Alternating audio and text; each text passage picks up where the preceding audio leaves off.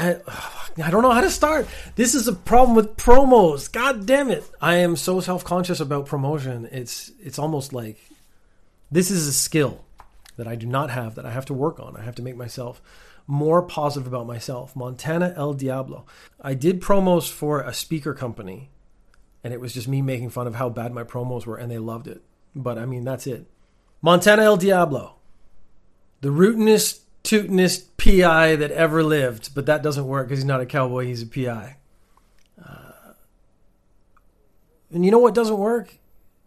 Attributing anything to Montana El Diablo, because Montana El Diablo is just a shell. He's a shell for you, the user, the listener. Because this is not some story where you follow along in a passive way. This is where you make decisions, real decisions that have impact, life and death, people surviving, people living their best lives or their worst lives, mountains ascended, and valleys trothed, which I don't believe is a word. I cannot call it a choose your own adventure because ChooseCo, the company, sued Netflix, and I'm afraid of them now. But that already tells you what it is, because it's not a choose your own adventure. It's a non-linear, use-and-driver narrative experience. Montana El Diablo, you will inhabit him. You will become him. You will make his decisions. And one of the more interesting parts is there are over 50 endings in the Montana El Diablo, The Infinite Adventures of. Will you succeed where others have failed? Will you fail where others have succeeded? Will you make the right choice? Can you solve the incredibly simplistic puzzles? Apparently math is hard. Montana El Diablo. You can search for it in your podcast app, or you can go to montanaeldiablo.com and engage in the most exciting adventure that has ever been put out on the internet. I got real soft there at the end. But let's talk about Montana El Diablo. So I'm going to cut that. That'll be a promo I can put out on its own. Montana El Diablo, I started 2 years ago. I've had a deep and intense love of choose your own adventures because that's what got me into reading. That got me into reading novels, and that got me into university. My first degree was in English literature.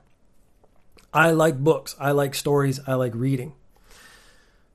I wrote this, and then 2 years ago, I got real sick. I thought it was going to be done in a year. It took 2 years to complete because I got sick, and that took me out. I was in the hospital for a month. It took me 6 months to recover, and then I started writing again, and I finished writing it, and I got coronavirus, and then I had to go to Canada. That took another 2 months out. I finished it, writing, recording, editing, posting it. You can go to montanaeldiablo.com. And I really had a couple things in mind. And the first was I wanted the decisions to matter. So, you play video games and they say, your decisions matter, but it's A, B. So it's basically, are you evil or are you good? No, these are real decisions. They're gray. They're difficult to suss out. Sometimes you don't know what the right answer is, but you have to commit and make a decision. That could push the adventure forward. It could end your life. It could just send you off on a different adventure. I wanted there to be multiple storylines. So the way I started was there are two. You can answer the door, you can answer the phone. Those are two individual stories, two individual narratives separate of each other. So already I've doubled the amount of entertainment you can get. It's not just a straight line from the beginning to the best ending. There are 3 best endings in my opinion. But you might find another one where you settle down with a leprechaun who has hypnotized you and bangs you every night. That might be your idea of the perfect ending to a story. It's there. It's available for you. You have to find it. You have to follow the right paths. You have to know what to do. You have to know your heart. Is it good? It's the best I could do. This is the first time I've written a choose your own adventure. So it was a learning experience. I actually think this second story is stronger than the first story because of so much I learned from the first story. This has made me want to write a whole new one altogether because I want to start again. And that's what happens. You make something. You put all that work into it and you realize I could do better. And then you want to jump out and you want to start writing again right away. I actually already have an idea for the next set of adventures from Montana El Diablo. I had a couple of interesting goals. One that I failed, which is interesting to people. I actually wanted to make Montana El Diablo gender neutral. So I started not saying he or she. I started writing, I was only saying Montana El Diablo. So almost basically third person. Because I wanted the user, the listener, to be able to decide the personality, the attributes of Montana El Diablo. I wanted them to take themselves and lay it on top of the character of Montana El Diablo. I honestly failed. I'm just not that good yet. Maybe I will be someday. But honestly, I doubt it. It's kind of too hard to use the English language in that way effectively, to hide gender from the user and make it that open. But it was an effort. And so you'll notice that I say Montana El Diablo more than I say anything else, but it just got to a point where it was too clunky to do anything other than say he or she or whatever. So Montana El Diablo ended up being a man just because I'm a man. That's basically the only reason. An interesting point was, at first, I was really hesitant to kill Montana El Diablo. So I had these long trailing stories that I clearly didn't want to end. And then I started killing him off. And then I started killing him off a lot in new and fun and creative ways. This has been a massive project for me. It's been something I've mentioned a few times here and there, but I didn't want to make a big deal out of it. But now it's real, it's available, it's live in the world. MontanaElDiablo.com, you can go there. It's laid out in order, so it makes it a little easy, but you have to sit at your computer. So it's on a podcast. You can go to Apple Podcasts, you can go wherever. Search your podcast app for Montana El Diablo, and you'll be able to play the game. I don't know what you call it. The game, the audio experience of the century. Since this century has kind of only begun, that's a pretty bold statement. Within the first 3 days of release, it got to 131 on the Apple Podcasts comedy fiction list, which I was very happy about because I don't. So again, here's me trying to diminish myself in my achievements. I don't know how competitive that arena is. I looked at the ones at the top, and they were actually all podcasts whose names I had heard before. But me getting in there, because I hadn't announced it on this, I hadn't announced it on Ninja News Japan, where people actually listen to my stuff. So it couldn't have been that much, which immediately made me think, if we get a real concerted push, I could hit number one. I could bust out. The McElroy brothers are there with the Adventure Zone. We could knock them out at number one and just put Montana El Diablo, even if it was just for one day. That would be enough for me. That'd be pretty awesome. So that's kind of a goal. I have the Blind Knowledge Collective helping me out, which is a group of podcasts that all come together to support each other. I have the listeners for this show and the listeners for Ninja News Japan, which in my mind, there's a Venn diagram and it's almost a circle. They're actually two completely different audiences.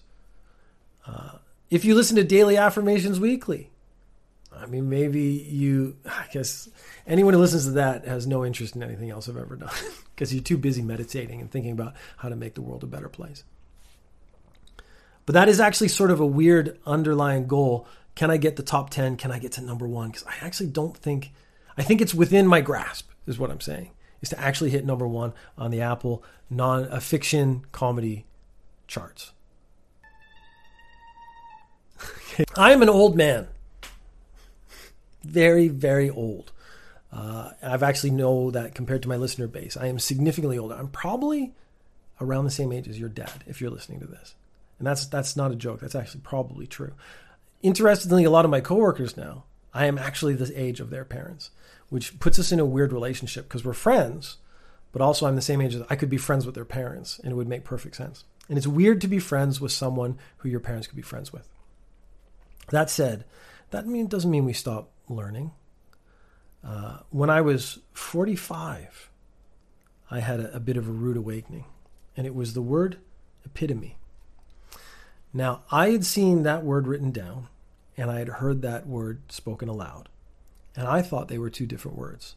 I thought it was epitome, and I used this word in the office, the epitome of something, and my coworker looked at me and said, "Do you mean epitome?" And that was the first time, 45 years, I had put together that the spelling and the pronunciation of that word were different. It was a very embarrassing moment for me because I'm not actually used to being corrected that often anymore. Like I kind of just, the stuff I know is established. I know this stuff. So I'm generally pretty confident in what I know, but then all of a sudden you find out that the world, you don't understand it. It's all changed and different. Well, last week, 2 weeks ago, I found another word that I've been saying wrong my entire life. And it's a fairly common and important word. This is the word. Now I'm going to let the kind computer voice say it first. Remuneration. No, I think you caught that. You can see how the word's spelt right there. Remuneration. Remuneration. Now, my entire life, I've been saying remuneration as in number and not remuneration. And then you can see just now, when I tried to say it, I cannot. I've been saying this word incorrectly for so long that my mouth cannot mold itself to the correct pronunciation. Because to me, it was remuneration as in the number of dollars you get for work you have worked for. So remuneration made perfect sense. Remuneration doesn't seem like a real word to me. I saw it written down. I was actually doing a business lesson and I saw it written down. I was like, oh, there's a typo because the M and the U have been switched. I thought I just typed it wrong. I do a lot of dyslexic typing. I'm self-taught typing wise, so I'm not very good. But that means I do a lot of typos and I'm very forgiving of myself. I do try to spot them and notice them and fix them.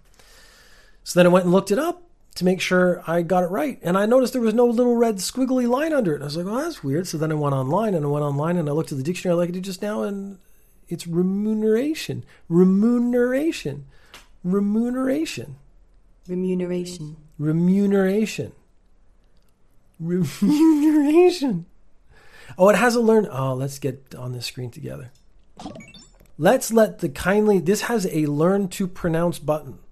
So I'm really hoping that you will learn with me. If you knew this already, I mean, that's great. I'm not going to take anything away from you, but I've realized as a teacher specifically, and as someone who's older, I realized that people enjoy correcting other people, not because they want to help you grow or become a better person. They like to correct you because it makes them feel good that they knew something you didn't know. So if you have that attitude, you're a piece of shit and fuck off. But let's learn how to say remuneration, or let's see if I can learn to say remuneration smoothly and easily in the next 2 minutes, because I have one more topic I want to get to before we finish today's podcast. So it's remuneration. Remuneration. I think I'm getting the accent wrong. This is the accents on the re. And I think I was remuneration. So I was doing the accent in the wrong place. So, okay, can we, oh, this is the British pronunciation. Oh, no, we have to go American. I am still. All right, remuneration. Oh, I've learned something else. Okay, let's hit practice. Oh, yes, please allow. Remuneration. Oh, it's saying you may have missed the Y in mu. Okay, let's try again. Remuneration. Remuneration. I got a good job. The internet, the computer, Google thinks I did a good job, and now I feel good about myself again. So, don't feel bad if you can't say words or have made a mistake or something, because here I am, an old man who said this word for many, many years, and I've been saying it wrong the whole time, and I'm not going to beat myself up about it. Silence the alerts for the moment. I think these are still the same ones from before. I think it's going through them all, so it's going to be like 2,000 or something. So I might actually just let this run in the background. There's one more story I wanted to look at. It was something I read recently. I found it very interesting. It's about Sosuke Uno, who is one of the shortest term, I don't want to say lived because he didn't die, shortest term prime ministers in Japan. He was prime minister of Japan in 1989. Now, he took power at a very difficult time because 47 MPs, so ministers of parliament, were found guilty of taking bribes and unfair trading. So there was a rife with scandals. So this guy had to have no scandals to be able to be successful. So he took power on June 3rd. So he's prime minister. He's been working in politics his whole life. He's been the minister of defense. He's done a bunch of other stuff. He's been prime minister for a few days when a geisha comes forward and says he's been having an extramarital affair with a geisha for the last 4 months. And you think, oh, it's the sex. He's had sex outside his marriage, and that's going to ruin his political aspirations. It's going to ruin him completely. Well, that's actually not the case. So let's go through the accusations. She accused him of having an affair for 4 months. And I don't think he actually denies that part. But she said he didn't treat the older geisha with the respect they deserved, and he was arrogant and condescending, and contemptuous is the word they use in the article I read. He had not paid 300,000 yen a month, which at that time was about $21,000 a month, to keep her company. So this means if you wanted a geisha to be your side piece, you had to pay them 300,000 yen a month to do it. And then when they broke up, you were also supposed to provide an appropriate parting gift, which is geisha tradition. So it means if you get a geisha on the side, you're supposed to pay them every month. So in this case, 300,000 yen. But you have to show, appropriate respect to their elders, to the ones who taught them how to be the best geisha they can be. So you have to be, essentially humble before these older geisha. But this guy's now prime minister. He doesn't have to be humble before anyone. I think that might have been the first problem. The gift, the parting gift, is also money. Japan's very good about what a gift is, because when you get married, they give you money. When something happens, you get money. You just get an envelope with money in it, which is far, far more useful than things most of the time. Because if I have money, I can use that money to buy the things I need. And they might not be very good gifts, like it might not be a thoughtful thing, but it's a thing I need, which is actually more useful overall.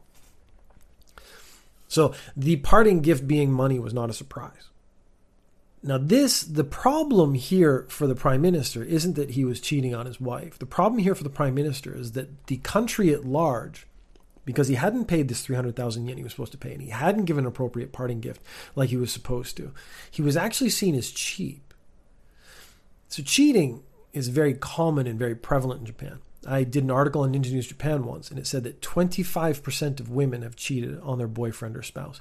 And the number for men was actually significantly higher. And it did interesting age ranges. I'm not going to try to get it off just from memory.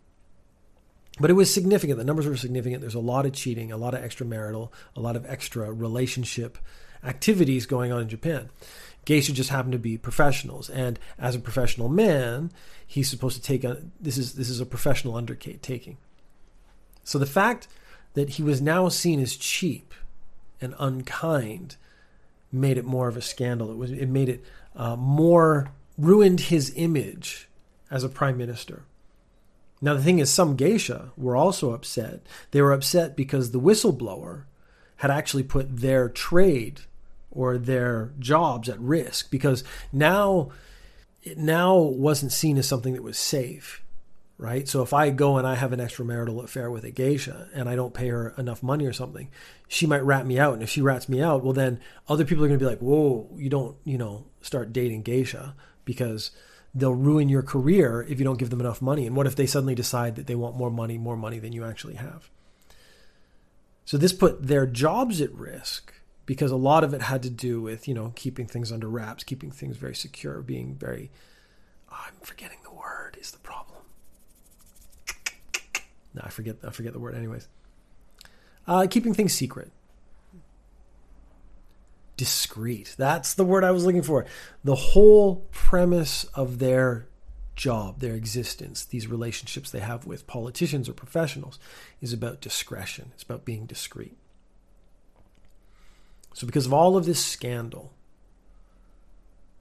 Sosuke Uno decided on August 10th that he had to resign from being prime minister, not because he had an extramarital affair, but because everyone in the country now considered him a cheap man and not a good and fit leader for the country. He served a total of 68 days. So he basically did 2 months and a couple weeks before he had to quit being prime minister. Now, he remained in politics. This is another sort of thing that happens in Japan, which I've actually noticed. The man is punished. So these are all public relationships. These are going to be famous people and stuff, and they cheat on their wife or something. The man is punished, but to a significantly lesser degree. In Japan, so like every country, scandals are very popular news. And in the news media and in the public, the man gets punished, but the woman gets punished significantly more. The one that sticks out the most to me is there was this woman called Becky. She was on TV. She was on everything for a while. She had a relationship with a married man, and I believe he was going through a divorce. That's not, you consider that not the worst thing ever.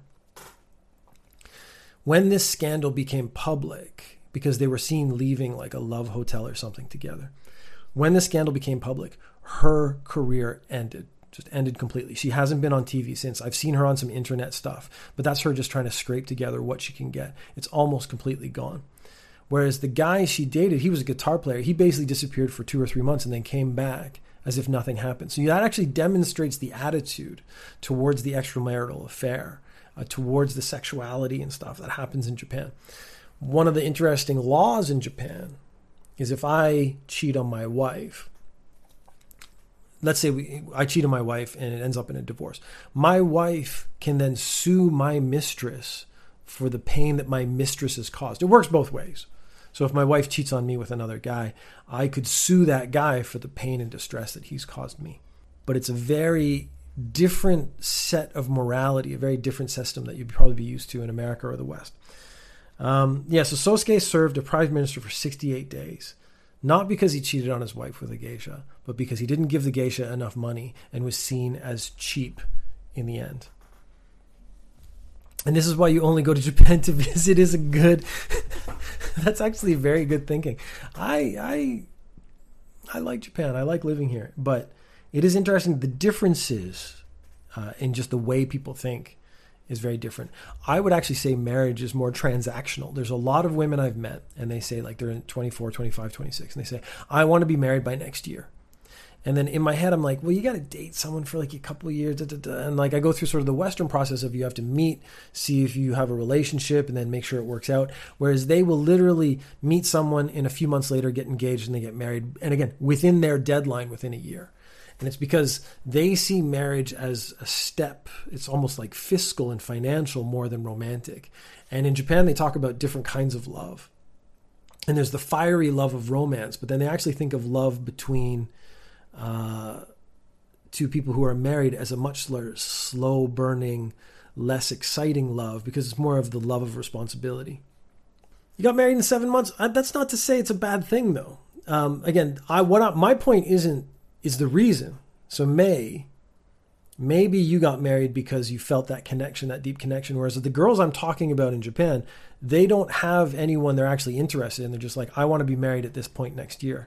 And they get married by that point next year, which is shocking.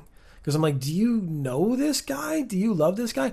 My wife and I actually had the conversation, should you live together before you get married? And I was like, you have to live together before you get married. And she was like, why?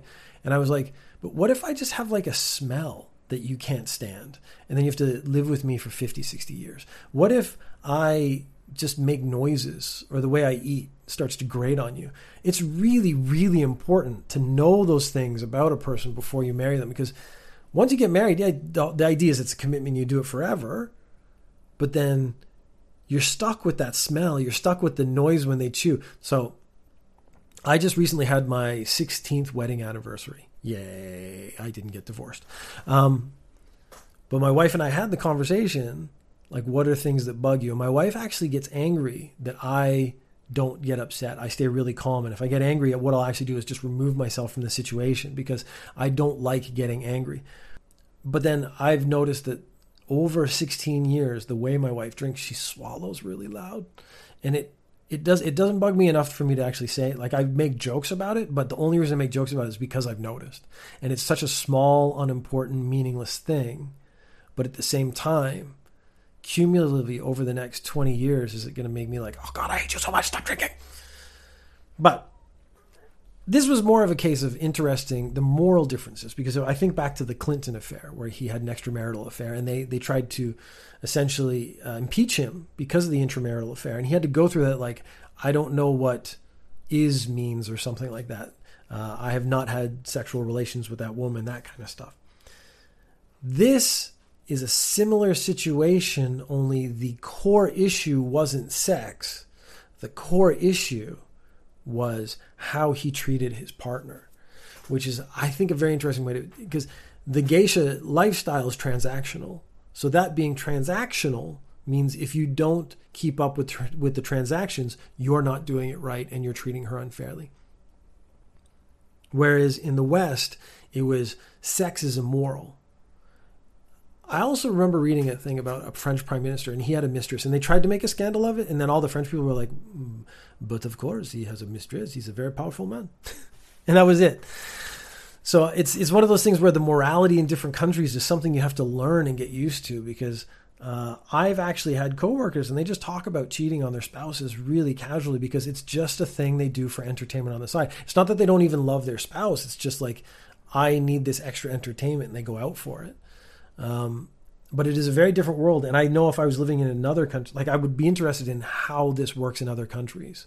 Like there's an article I read, and I think Mr. Warmhands and I are going to do a conversation on it. And it's how sex is treated in Japan versus the West, whereas they have high tolerance for sex. And violence is treated differently, where violence is really bad and you shouldn't do it in Japan. But in the West, they have a really high tolerance for violence. So if you have a Japanese anime and it shows panties and it's all like sexual and stuff, in the West, they'll be like, oh, you can't watch that. But you have Western TV or movies where they're shooting people all the time in Japan. They're like, oh, you can't watch that. So there's a difference in morality of what they think is good and bad. And one of the more interesting parts of living in a second culture is finding out about that and then seeing, like, do I actually agree? What's okay with me? And the problem is, like, I love sex and violence. So I think that's the summary of the entirety of the C. McBee podcast is I love sex and violence.